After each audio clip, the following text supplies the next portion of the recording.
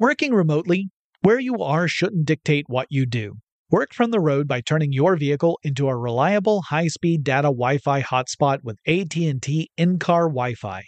On the network that covers more roads than any other carrier, take your work on the road and AT&T will be there to keep you connected.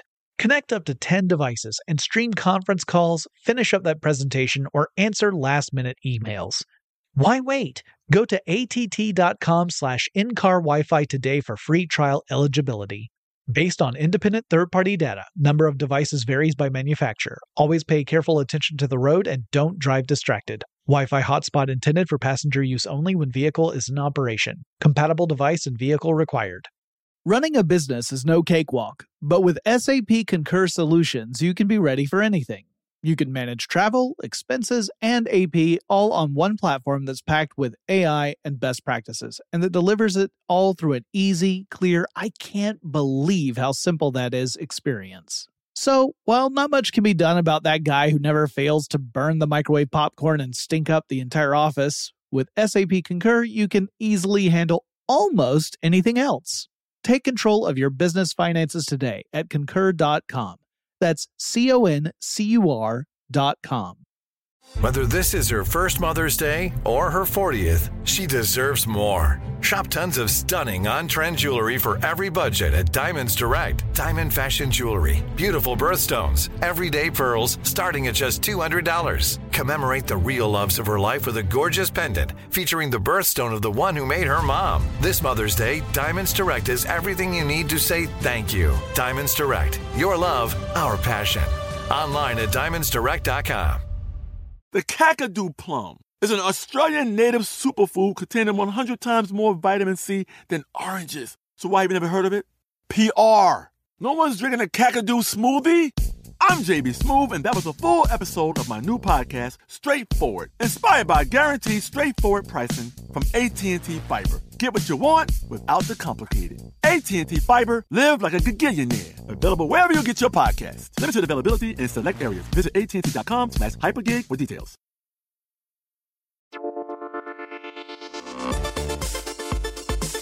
Welcome to Tech Stuff, a production of iHeartRadio's How Stuff Works. Hey there, and welcome to Tech Stuff. I am your host, Jonathan Strickland. I'm an executive producer with How Stuff Works and iHeartRadio, and I love all things tech. And it's time for a classic episode of Tech Stuff.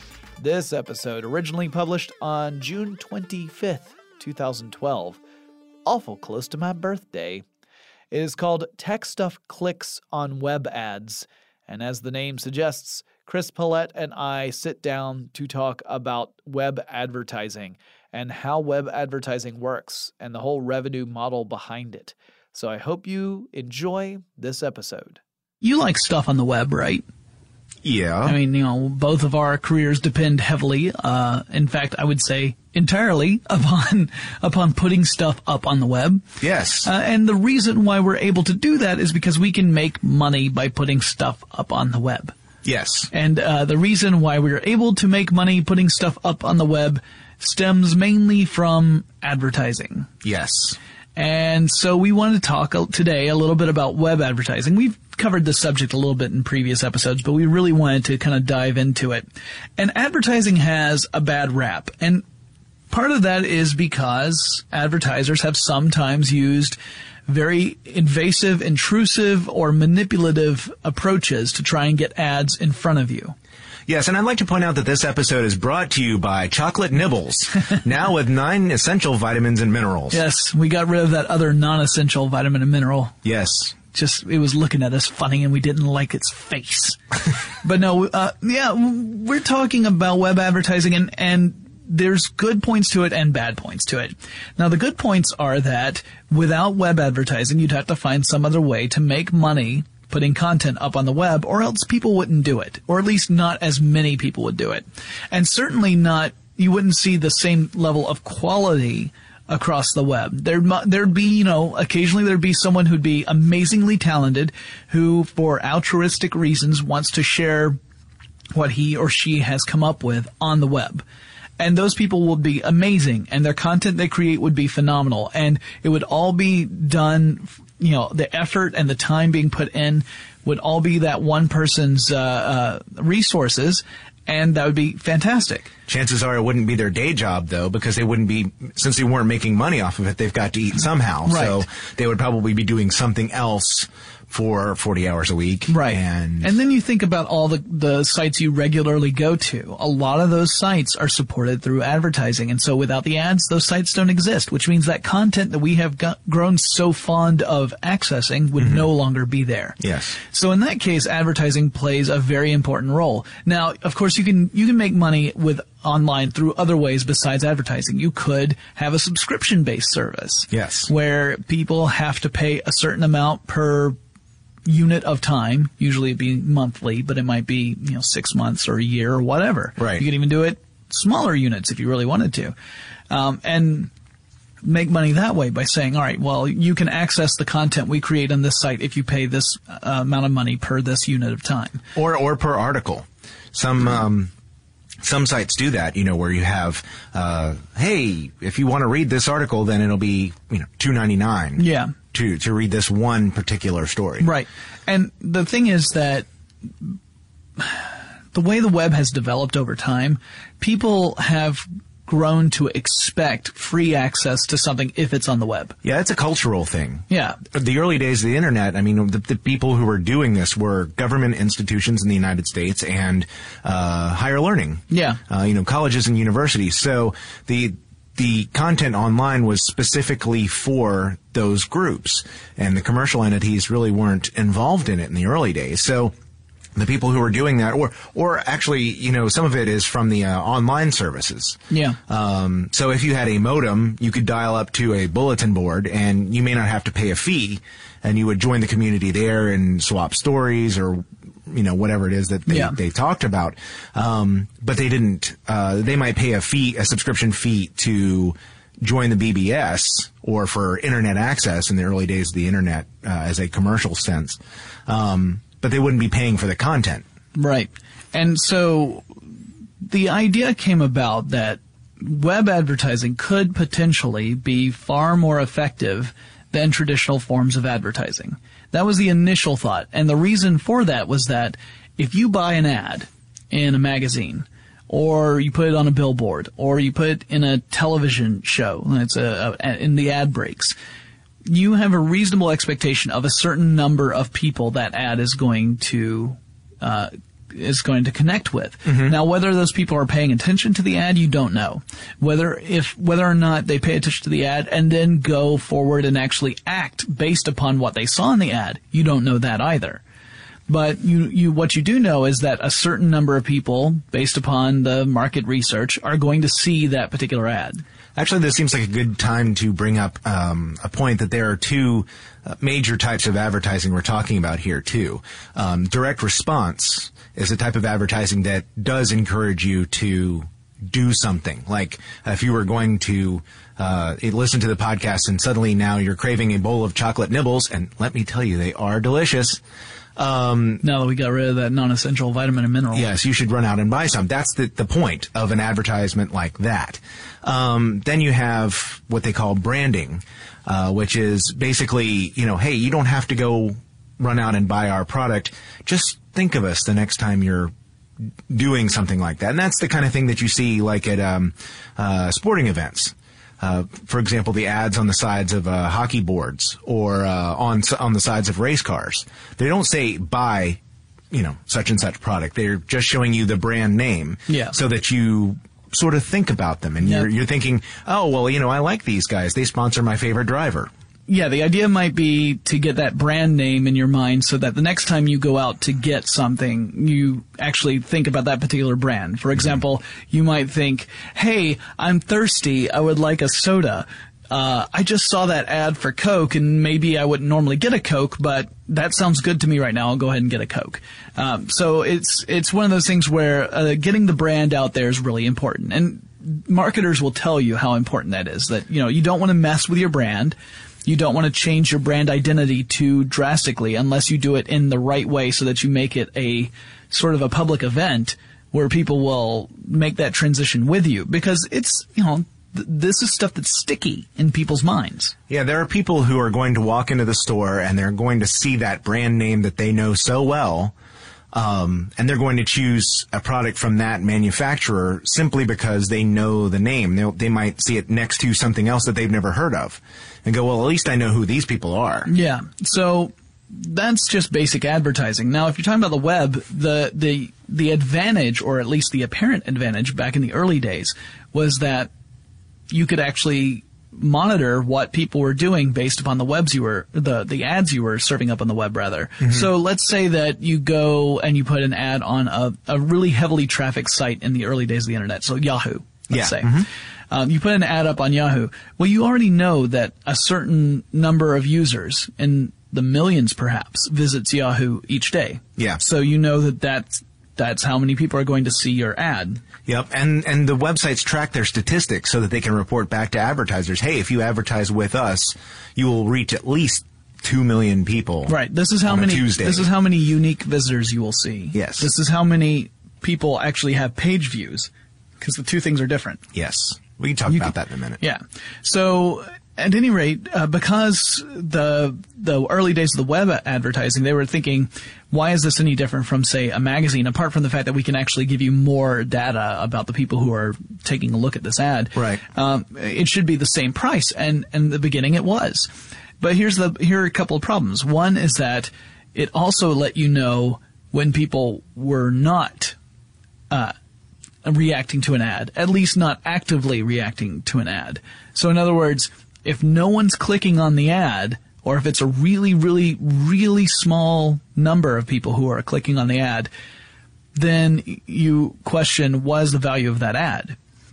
Right? Because if no one's converting over and clicking through, then the advertisers say, well, why are we spending the same amount of money we would for a magazine ad or a television ad if only these few people are clicking through?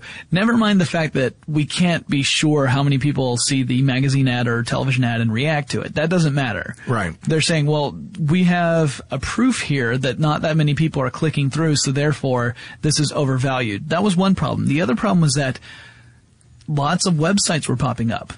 Mm-hmm. That meant there was a lot of landscape for advertising. Yeah. So, with lots and lots of websites of various degrees of popularity popping up on the web, that devalued web advertising. It's like a supply and demand thing. Yeah. So, for example, imagine that you have a stretch of highway and there are 3 billboard signs up, and there are only 3. And those 3 would be a certain value to be able to advertise on them, because that's the only 3 that any drivers are going to see. Well, then let's say 15 new billboards pop up along that same stretch of highway. Well, that's just devalued the value of the 3 that already existed there. Yeah, and that can actually happen on a site too. It's not just across the web. Right. If you put up so many ads that it sort of drowns out the content, people begin to tune them out, right, and your message loses its power. So it's a very delicate balancing act of figuring out where to place ads, what sort of ads you use, how many do you have per page, and it's not just a balancing act of turning off readers or turning off visitors from going to your site. It's also a question of how much money does it cost to run your business, mm-hmm, and how can you offset that through advertising. If that's your chief way of generating revenue, you have to find that balance, and it's tricky. Yes. Because, if you're talking about the ads themselves are being devalued the more they're out there, then you have to balance that out. Like, how do you take advantage of advertising in such a way that you're actually making enough money to sustain whatever business you're in? Right. And it's not easy to do.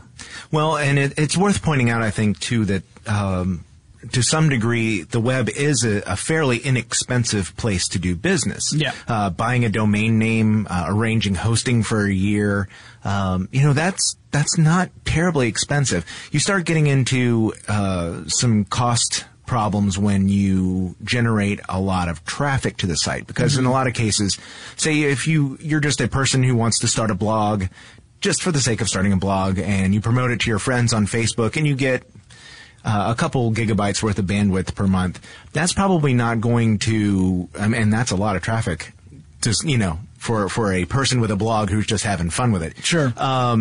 You might decide to stick some ads up there, but and that may very well offset the cost because your web hosting provider, a lot of them these days don't charge for a certain amount of traffic. Now, if you're somebody like a magazine or a streaming media site or something like that, that's going to generate tons and tons of traffic, and the web hosting provider is going to say, "Hey, look, pal, if you're taking up room on our servers, if you want taking this a lot of traffic on broadband, our you're going to traffic." if you want the bandwidth, you got to pay. Yeah. So, then you have to pay people to run the site and maintain the site. If you're a magazine, you want to pay writers, maybe freelancers, editors. Right. You're going to have a lot of people working there. So you have to pay for them too, and then you have to generate more revenue to offset that. So it's relatively inexpensive to get in, but depending on the scale of the operation, you might need serious money to keep it going. Right. And, when we talked with Bernie Burns of Rooster Teeth, he talked about back in the early days of Rooster Teeth, that was before streaming video was a thing on the web. So what people would do is they would actually download an episode of Red vs. Blue. Right. So they're downloading video files. And because it became so popular so quickly, that meant that they were having some pretty massive bandwidth issues. Yeah. And so that sort of thing can come into play. And yeah, like I said, it's one of those things where you've got to figure out, well, we have to make a certain amount of money just to sustain our business. Yes. And then in order to be a successful business, you have to actually make money. So you have to determine what kind of ads you use and how many of them you use. Mm-hmm. So now back in those early days when I was talking about the days like when Yahoo was selling ads at around the same rate as what you would get for a magazine ad, that was about around sometimes $30 per 1,000 clicks, or 1,000 impressions actually. And impressions and clicks are two different things. Impressions essentially means that if 1,000 people visit that particular website and that one ad is on that website, then the advertiser would pay the website $30. Yeah. For every 1,000. He's just, that is not necessarily a standard rate. He's just using that as an example. Now that was back in the early days of the web. Pointing that $30, sometimes more than $30 per 1,000. But as time has gone on, that price has been seriously cut down. Yeah. And it all depends on what kind of website you run too. If you're running a website that's incredibly popular, then you can command higher prices than a smaller website can. Mm-hmm. But in general, you're now talking about a few cents per 1,000 visitors if it's a CPM model. And we'll talk about that in a second. But before we get into the various models, I wanted to talk about the different formats that you find in web advertising. Mm-hmm.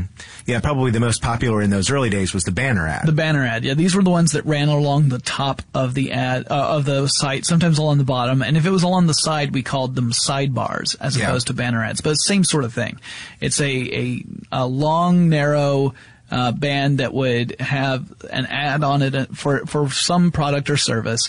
Usually it was a link, so that if you clicked on the banner, you would go to the website of said product or service.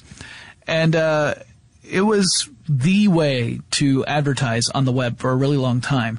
But again, because it's a link, it's one of those things that can be monitored.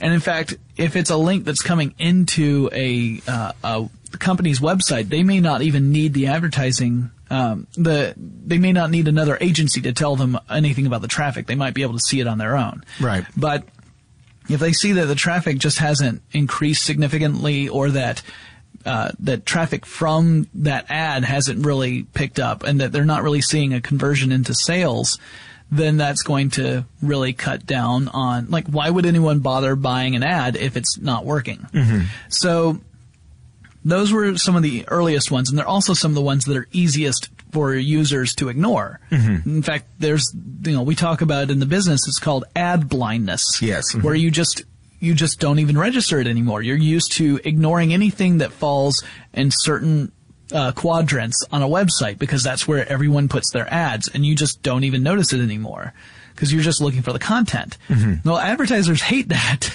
Yes, they do. Because it negates the whole ad. And, people are spending time and money to develop these ads. And again, they're not necessarily being evil. They're trying to reach an audience so that they can sell their products or services. Some of those products and services may be amazing. But it doesn't change the fact that people have gotten really good at ignoring those ads. So there's other kinds as well.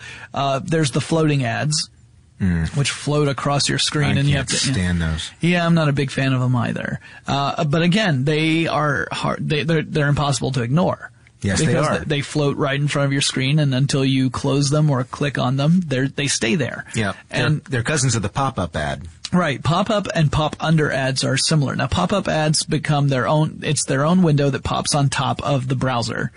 And those were popular for a while. In fact, I remember back when you would hit certain sites, like there were a few sites that I went to that were like movie rumor sites, right? Because I was just interested in what was coming up in movies. Right. And some of them would work with advertising agencies that did pop-up ads.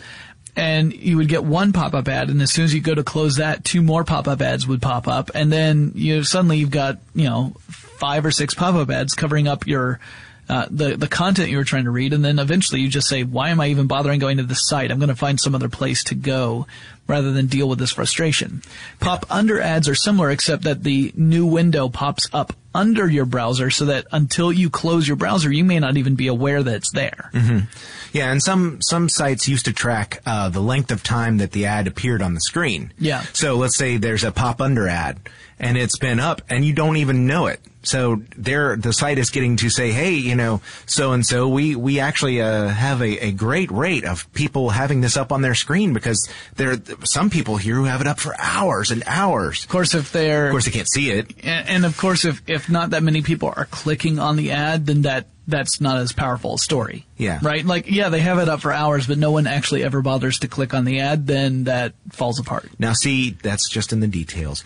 And one of the things that has made these ads less common is the functionality in virtually every browser that I've seen in the last 3 or 4 years that has the pop-up blocker enabled in the preferences, so that you can go in, turn it off before first thing you do is you go into the preferences and start setting it to the way you want it to work. And one of the first things I do is turn off the pop-up ad blocker. Yeah. And they just completely prevent it from opening. Right. And then there's some sites that use pop-ups for legitimate, advertising is legitimate, but there are some sites that use it for purposes that let you interact. Functionality. Right, exactly. Sorry. So, like filling out a form. So in those cases, you have to disable the pop-up blocker, maybe just for that one site. But yeah, I mean that's the thing, is that these pop-up ads and pop-under ads are intrusive enough so that users really don't like them. The floating ads in a way can be too. They're not quite as bad in my opinion. But they also can be irritating if you're just trying to get to certain content. The floating ads, though, don't irritate me the way peel or expanding ads do. Oh, yeah. These are the ones where if your cursor floats over the ad, it suddenly takes up half your screen space or more. It'll unroll. And we're just going to be completely blunt here, all right? So the company we work for, HowStuffWorks.com. Yep. Which is part of Discovery Communications. Part of Discovery Communications. Makes revenue through advertising, among other things. Yes. And so we have had these peel ads, these expanding ads on our site. And I think I'm safe to say I'm not the only one who found it frustrating when I would visit my own site and try to find a particular article only to have an ad cover up half the page. Well, a lot of these things too were trials to see how well the public would get into it. So not only do you want to find out, hey, are people looking at these? Are people clicking through to see what's on the other side of these? And how many people stop coming? Because because if they say, hey, I don't like these pop-up ads, I don't like these pop-under ads, I don't like these peel ads, they may stop coming to the site, as Jonathan was pointing out. Yeah. And if the site that is running advertising notices this as a trend, they'll say, hey, you know what, this is working to the point where it's not working. Yeah. And People are seeing these and they don't like them and they're leaving. right. The goal of the advertiser is to get that ad in front of your eyes and to have you act in some way on that ad in a positive way as far as the advertiser is concerned. You don't want to turn off your potential buyers. Right. So they're not trying to alienate the audiences. no, That's not the goal at all. In fact, that's completely antithetical to their goals. Yes. So that, there are times where you'll see certain ads kind of fade away from popularity because advertisers have learned like this has such a negative impact on the user experience that any benefit of getting that name out into the world is negated by how they are associating that ad with their experience. Mm-hmm. So some of these ads you just don't even see that frequently anymore. There are other kinds as well. There are wallpaper ads where they'll change the background of a website to be a certain wallpaper. Like I've seen that for movies. Gaming sites too, I've seen a lot. Gaming sites. Also, I mean, I've even seen it for things like snack foods where you'll see like along the background it'll be snacks instead of whatever the normal background would be. There are ads that can be inserted into text, so you'll see in the content that certain words are highlighted, and it may be that those words, like if you like, oh wow, that is kind of cool, and you click on it, and it goes to the to a site that sells something that falls into the category of whatever the text was. Yeah. So it's kind of a type of contextual ad, and also there's the video ads, the ones that were made famous by Unicast, where you would go to a site and there'd be a little video ad running, usually in one of the rails, so like off to the right or something, and it would have full video and full sound, which could be very jarring if you are like me, often listening to music on your headphones over your computer, and you visit a website and then you suddenly hear someone talking to you and you're like, is someone, what's going on? And you start looking around, there's no one around me, and well, most of the ones I've seen recently that do that leave the sound off until you notice the video is playing, and then some people will turn the sound on, and some people won't. Right. Something that I just thought of that's sort of unusual. The music station Pandora will do. They'll do advertisement deals with companies, and they'll build a special music station around the product that they're trying to do. Right. Spotify does the same thing. Yeah. Which is kind of a unique thing because they'll do the wallpaper type thing too, but they'll also do something that other sites can't, which will have, a special tie-in to the type of site that it works with. Guys, it's Jonathan from the future interrupting this classic episode about web advertising so that we can listen to some advertising that helps support the show. We'll be back after this quick break. Running a business is no cakewalk. There is a ton to keep track of. Employees to keep happy, spending to control, travel to plan, and on top of it all, nobody knows exactly what the future holds. Your finance team always has to be ready to change. But with SAP Concur Solutions, you can be ready for anything. You can manage travel, expenses, and AP all on one platform that's packed with AI and best practices, and that delivers it all through an easy, clear, I can't believe how simple that is experience. And you can finally say goodbye to the costly mistakes and risks that come from manual work and spreadsheets. So, while not much can be done about that guy who never fails to burn the microwave popcorn and stink up the entire office, with SAP Concur, you can easily handle almost anything else. Take control of your business finances today at Concur.com. That's CONCUR.com. Working remotely, where you are shouldn't dictate what you do.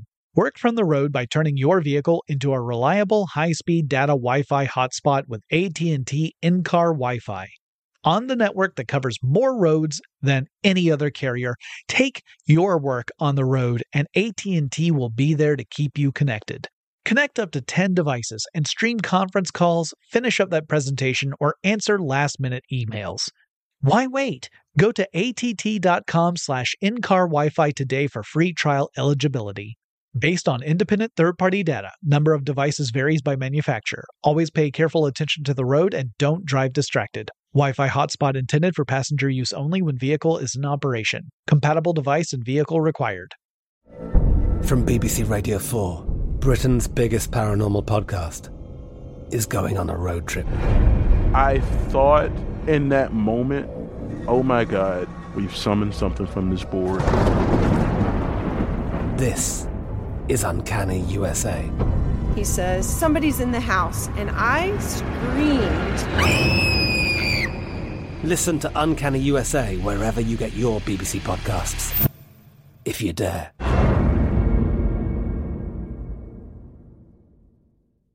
When you think about the future, what kind of technology do you envision?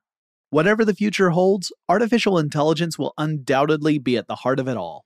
Join Graham Class as he hosts Season 2 of Technically Speaking, an Intel podcast from Ruby Studio in partnership with Intel. Explore the future of technology that's rapidly evolving our world today with the help of AI.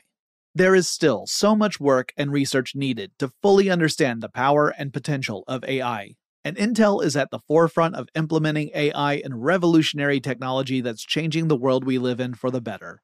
In each episode, Graham interviews the minds transforming medicine and healthcare, retail, entertainment, personal computing, and more, while pioneering new uses for AI in these spaces. Tune in every other Tuesday and explore the latest technology that's changing our world today and creating a more accessible tomorrow. Listen to Technically Speaking, an Intel podcast on the iHeartRadio app, Apple Podcasts, or wherever you get your podcasts. Formats that ads can take. And there are other ones as well. There's more than what we just covered, but those are the basic ones. Yeah, the predominant ones. There are different approaches these ads can take too, and you alluded to one of them, and one of them is being contextual or targeted. Yes. And when you're talking about a contextual or targeted ad, you're talking about designing the ad so that it will, like using ads that will appeal to the same audience base as the ones that are there to consume whatever content is on that site. Yeah. So, for example, if I were to go to howstuffworks.com and I'm looking at how GPS systems work, or GPS works. Yes. I wouldn't say GPS systems because I would want to go to my ATM machine and use my PIN number. But if you went to that and then there was an ad about a particular vendor that sells GPS units, yeah, then you'd be more likely. The thought process is you'd be more likely to click on that because you're already interested in the topic. Mm-hmm. As opposed to going to an article about how GPS units work and seeing an ad for, I don't know, a gelatin dessert. Yeah. Those two things don't really connect to one another, although there's always room for it. There's no, I wasn't using the brand name and then I go and use their slogan. But that's an example. You know, you want the contextual or targeted ads tend to have a higher degree of engagement, meaning that more people click on it, than ones that have no connection to whatever the content is for the site that is in question. So one of the things that makes web advertising so appealing for advertisers is their ability to target this to their customers, as you were saying, and they can't do that with other media because they would need to do a survey. They would actually have to find out, hey, how did you hear about us? With the web, they use cookies, which are little pieces of text that are downloaded to your computer and written to, and they'll go, okay, so Steve visited howstuffworks.com, and he also visited CNN, and he also visited his local paper's website, and so apparently he likes reading stories about what's going on. He's intellectually curious. So we're going to, he's interested in animals because we know he visited the animals channel on howstuffworks.com and read a story about a rescue dog in his local paper.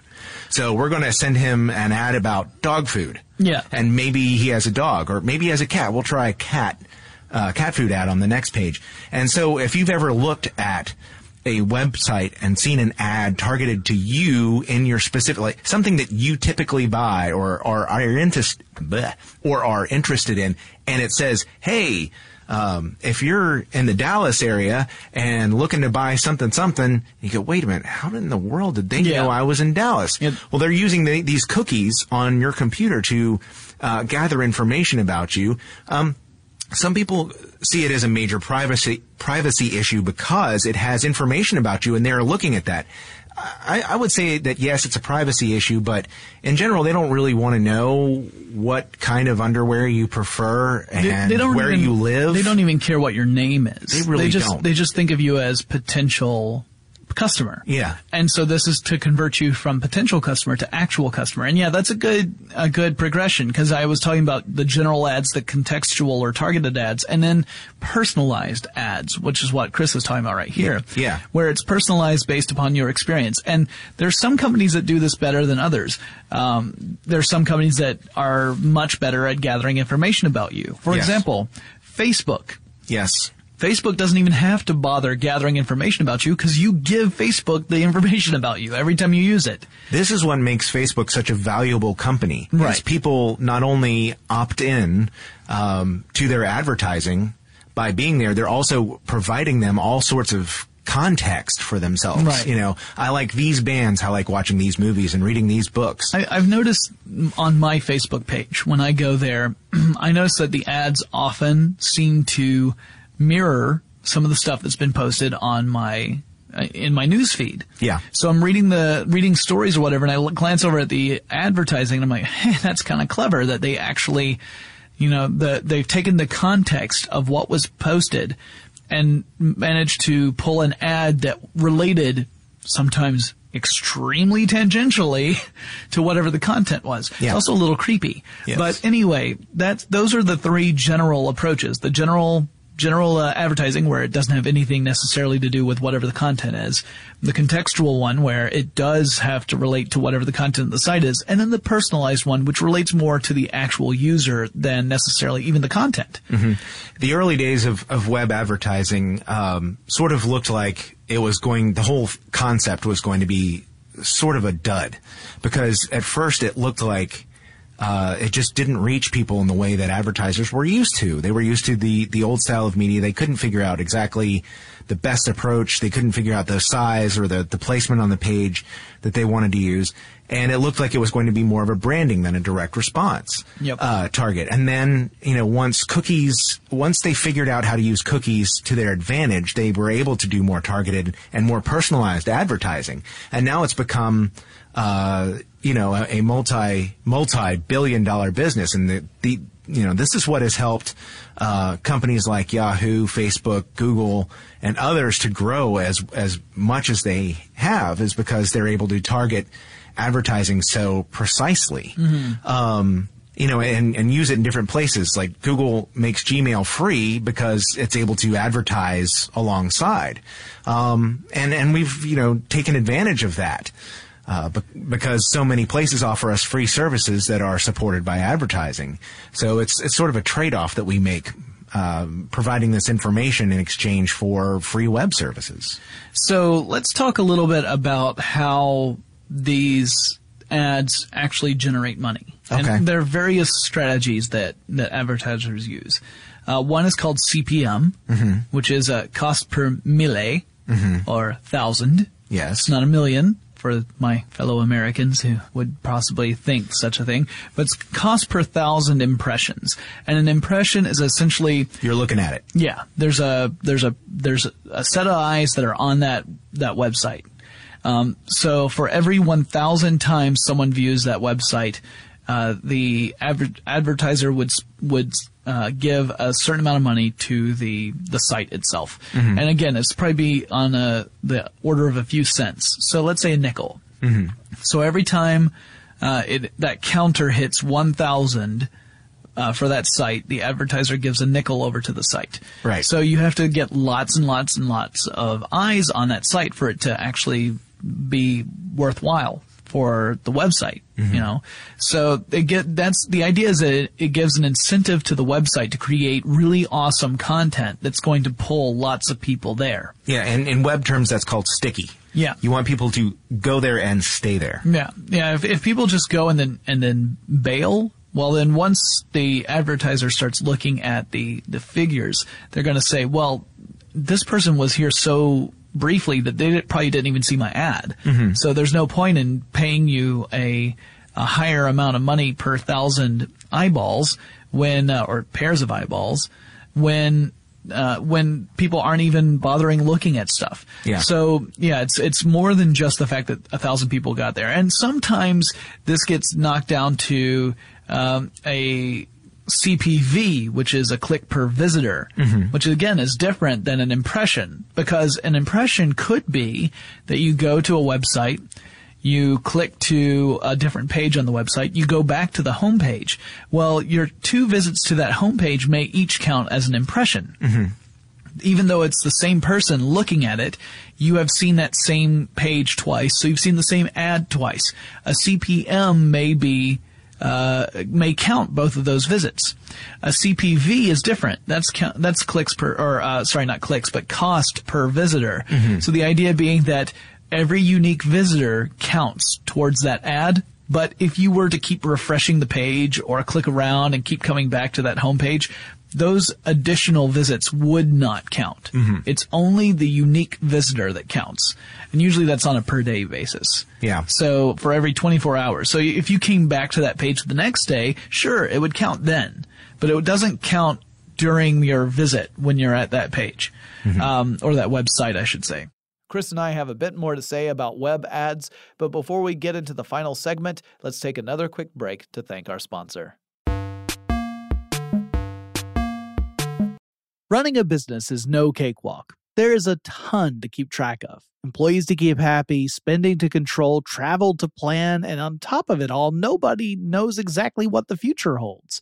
Your finance team always has to be ready to change. But with SAP Concur Solutions, you can be ready for anything. You can manage travel, expenses, and AP all on one platform that's packed with AI and best practices, and that delivers it all through an easy, clear, I can't believe how simple that is experience. And you can finally say goodbye to the costly mistakes and risks that come from manual work and spreadsheets. So, while not much can be done about that guy who never fails to burn the microwave popcorn and stink up the entire office, with SAP Concur, you can easily handle almost anything else. Take control of your business finances today at concur.com. That's CONCUR.com. Working remotely, where you are shouldn't dictate what you do. Work from the road by turning your vehicle into a reliable high-speed data Wi-Fi hotspot with AT&T in-car Wi-Fi. On the network that covers more roads than any other carrier, take your work on the road and AT&T will be there to keep you connected. Connect up to 10 devices and stream conference calls, finish up that presentation, or answer last-minute emails. Why wait? Go to att.com/in-car Wi-Fi today for free trial eligibility. Based on independent third-party data, number of devices varies by manufacturer. Always pay careful attention to the road and don't drive distracted. Wi-Fi hotspot intended for passenger use only when vehicle is in operation. Compatible device and vehicle required. I'm Katya Adler, host of The Global Story. Over the last 25 years, I've covered conflicts in the Middle East, political and economic crises in Europe, drug cartels in Mexico. Now I'm covering the stories behind the news all over the world in conversation with those who break it. Join me Monday to Friday to find out what's happening, why, and what it all means. Follow The Global Story from the BBC wherever you listen to podcasts. When you think about the future, what kind of technology do you envision? Whatever the future holds, artificial intelligence will undoubtedly be at the heart of it all. Join Graham Class as he hosts Season 2 of Technically Speaking, an Intel podcast from Ruby Studio in partnership with Intel. Explore the future of technology that's rapidly evolving our world today with the help of AI. There is still so much work and research needed to fully understand the power and potential of AI. And Intel is at the forefront of implementing AI and revolutionary technology that's changing the world we live in for the better. In each episode, Graham interviews the minds transforming medicine and healthcare, retail, entertainment, personal computing, and more, while pioneering new uses for AI in these spaces. Tune in every other Tuesday and explore the latest technology that's changing our world today and creating a more accessible tomorrow. Listen to Technically Speaking, an Intel podcast on the iHeartRadio app, Apple Podcasts, or wherever you get your podcasts. Running a business is no cakewalk. There is a ton to keep track of. Employees to keep happy, spending to control, travel to plan, and on top of it all, nobody knows exactly what the future holds. Your finance team always has to be ready to change. But with SAP Concur Solutions, you can be ready for anything. You can manage travel, expenses, and AP all on one platform that's packed with AI and best practices, and that delivers it all through an easy, clear, I can't believe how simple that is experience. And you can finally say goodbye to the costly mistakes and risks that come from manual work and spreadsheets. So, while not much can be done about that guy who never fails to burn the microwave popcorn and stink up the entire office, with SAP Concur, you can easily handle almost anything else. Take control of your business finances today at concur.com. That's CONCUR.com. Working remotely, where you are shouldn't dictate what you do. Work from the road by turning your vehicle into a reliable high-speed data Wi-Fi hotspot with AT&T in-car Wi-Fi. On the network that covers more roads than any other carrier, take your work on the road and AT&T will be there to keep you connected. Connect up to 10 devices and stream conference calls, finish up that presentation, or answer last-minute emails. Why wait? Go to att.com/in-car Wi-Fi today for free trial eligibility. Based on independent third-party data, number of devices varies by manufacturer. Always pay careful attention to the road and don't drive distracted. Wi-Fi hotspot intended for passenger use only when vehicle is in operation. Compatible device and vehicle required. I'm Katya Adler, host of The Global Story. Over the last 25 years, I've covered conflicts in the Middle East, political and economic crises in Europe, drug cartels in Mexico. Now I'm covering the stories behind the news all over the world in conversation with those who break it. Join me Monday to Friday to find out what's happening, why, and what it all means. Follow The Global Story from the BBC wherever you listen to podcasts. When you think about the future, what kind of technology do you envision? Whatever the future holds, artificial intelligence will undoubtedly be at the heart of it all. Join Graham Class as he hosts Season 2 of Technically Speaking, an Intel podcast from Ruby Studio in partnership with Intel. Explore the future of technology that's rapidly evolving our world today with the help of AI. There is still so much work and research needed to fully understand the power and potential of AI, and Intel is at the forefront of implementing AI in revolutionary technology that's changing the world we live in for the better. In each episode, Graham interviews the minds transforming medicine and healthcare, retail, entertainment, personal computing, and more, while pioneering new uses for AI in these spaces. Tune in every other Tuesday and explore the latest technology that's changing our world today and creating a more accessible tomorrow. Listen to Technically Speaking, an Intel podcast on the iHeartRadio app, Apple Podcasts, or wherever you get your podcasts. Then you've got CPC, which is cost per click.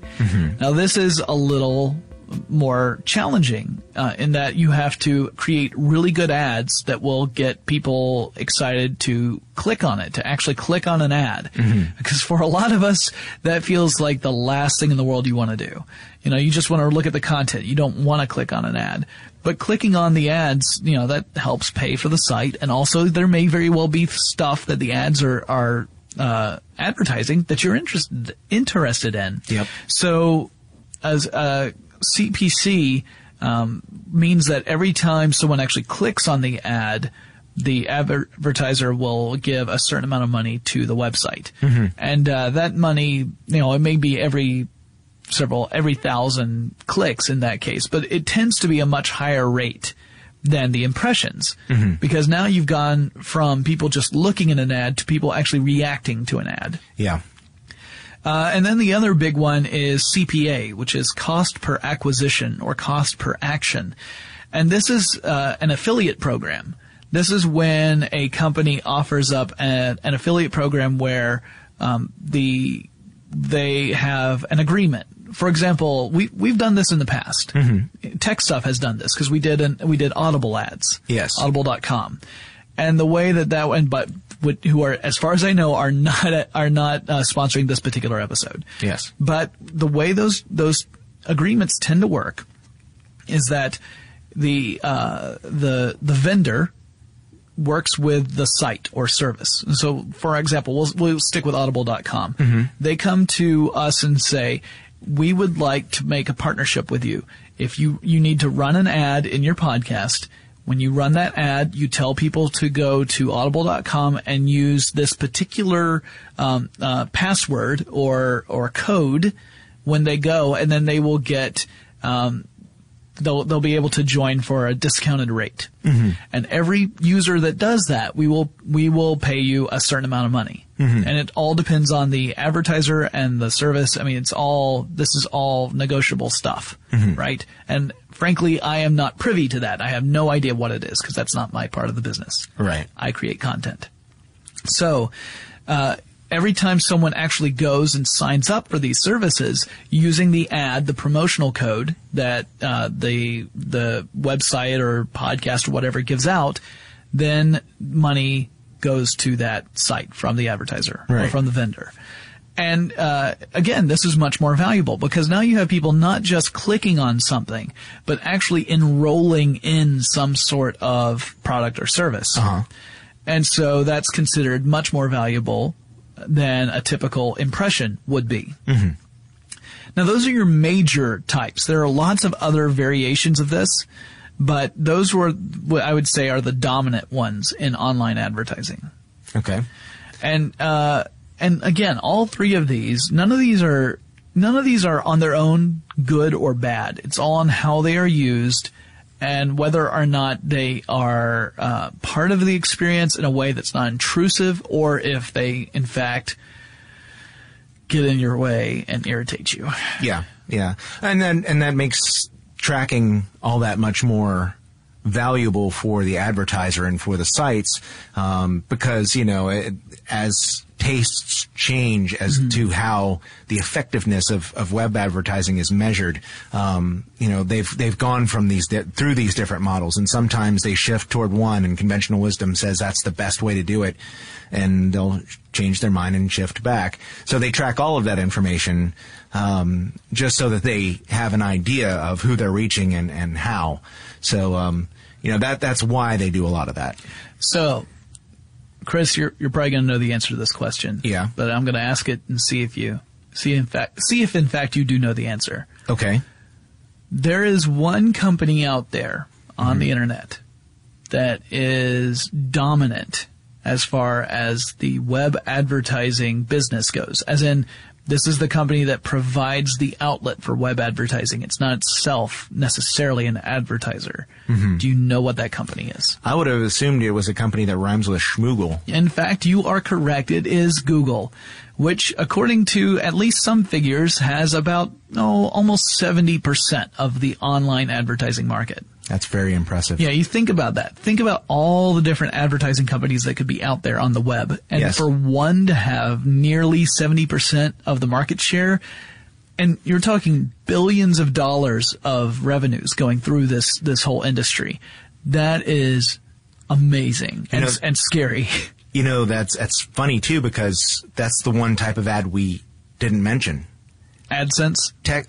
Text advertising. Well, I did mention it briefly because I talked about the little bit but yes. But yeah, they don't do the banner ads or sidebar ads or pop-ups or pop-unders. It's all done with text. Yeah.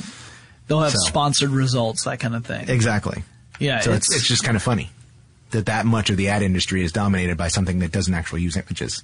Yeah. And Yeah. So it's big business stuff. It's still, even today, despite the fact that the web's been around for more than 2 decades now, we're really still trying to find the right balance between the value of advertising and how it impacts the user. Because if the value of advertising keeps falling as a result of users being alienated by ads, then web content creators have to find new ways to make money. Mm-hmm. And without finding new ways to make money, we're not going to have nearly as much content on the web. And so it could turn out to be a bad thing for users in the long run. Now, that doesn't mean that users should just sit there and say, I love ads and click on everything. But if there are ads that are effective, then users probably shouldn't complain about them too much. Yeah. Because, again, the alternative is that we lose all that content in the long run. It's definitely something that you have to be willing to make the trade-off for. Yeah, it is tricky. I mean, as a consumer, I can tell you that a bad ad really ruins my mood when I'm on a website. Even if I love the website, if it's a really bad ad, then my first reaction is I think, you know what, I'll just come back some other time when a different advertising campaign is running on this site. And that wraps up this discussion about web ads. Obviously, things have continued to evolve since 2012. And I've talked about web advertising and advertising on the internet in general in a few other episodes. So you can always go through the archive and look at those topics if you are interested in learning more. To do that, head on over to techstuffpodcast.com. That's our website where we have the archive, plus background information on me, links to our presence on social networking sites, and a link to our online store. And every purchase you make goes to help the show. If you have any suggestions for future topics I should cover on this show, you can email me at techstuff@howstuffworks.com. And I'll talk to you again really soon. Tech Stuff is a production of iHeartRadio's How Stuff Works. For more podcasts from iHeartRadio, visit the iHeartRadio app, Apple Podcasts, or wherever you listen to your favorite shows. Running a business is no cakewalk, but with SAP Concur Solutions, you can be ready for anything. You can manage travel, expenses, and AP all on one platform that's packed with AI and best practices, and that delivers it all through an easy, clear, I can't believe how simple that is experience. So, while not much can be done about that guy who never fails to burn the microwave popcorn and stink up the entire office, with SAP Concur, you can easily handle almost anything else. Take control of your business finances today at concur.com. That's CONCUR.com. From BBC Radio 4, Britain's biggest paranormal podcast is going on a road trip. I thought in that moment, oh my God, we've summoned something from this board. This is Uncanny USA. He says, somebody's in the house, and I screamed. Listen to Uncanny USA wherever you get your BBC podcasts, if you dare.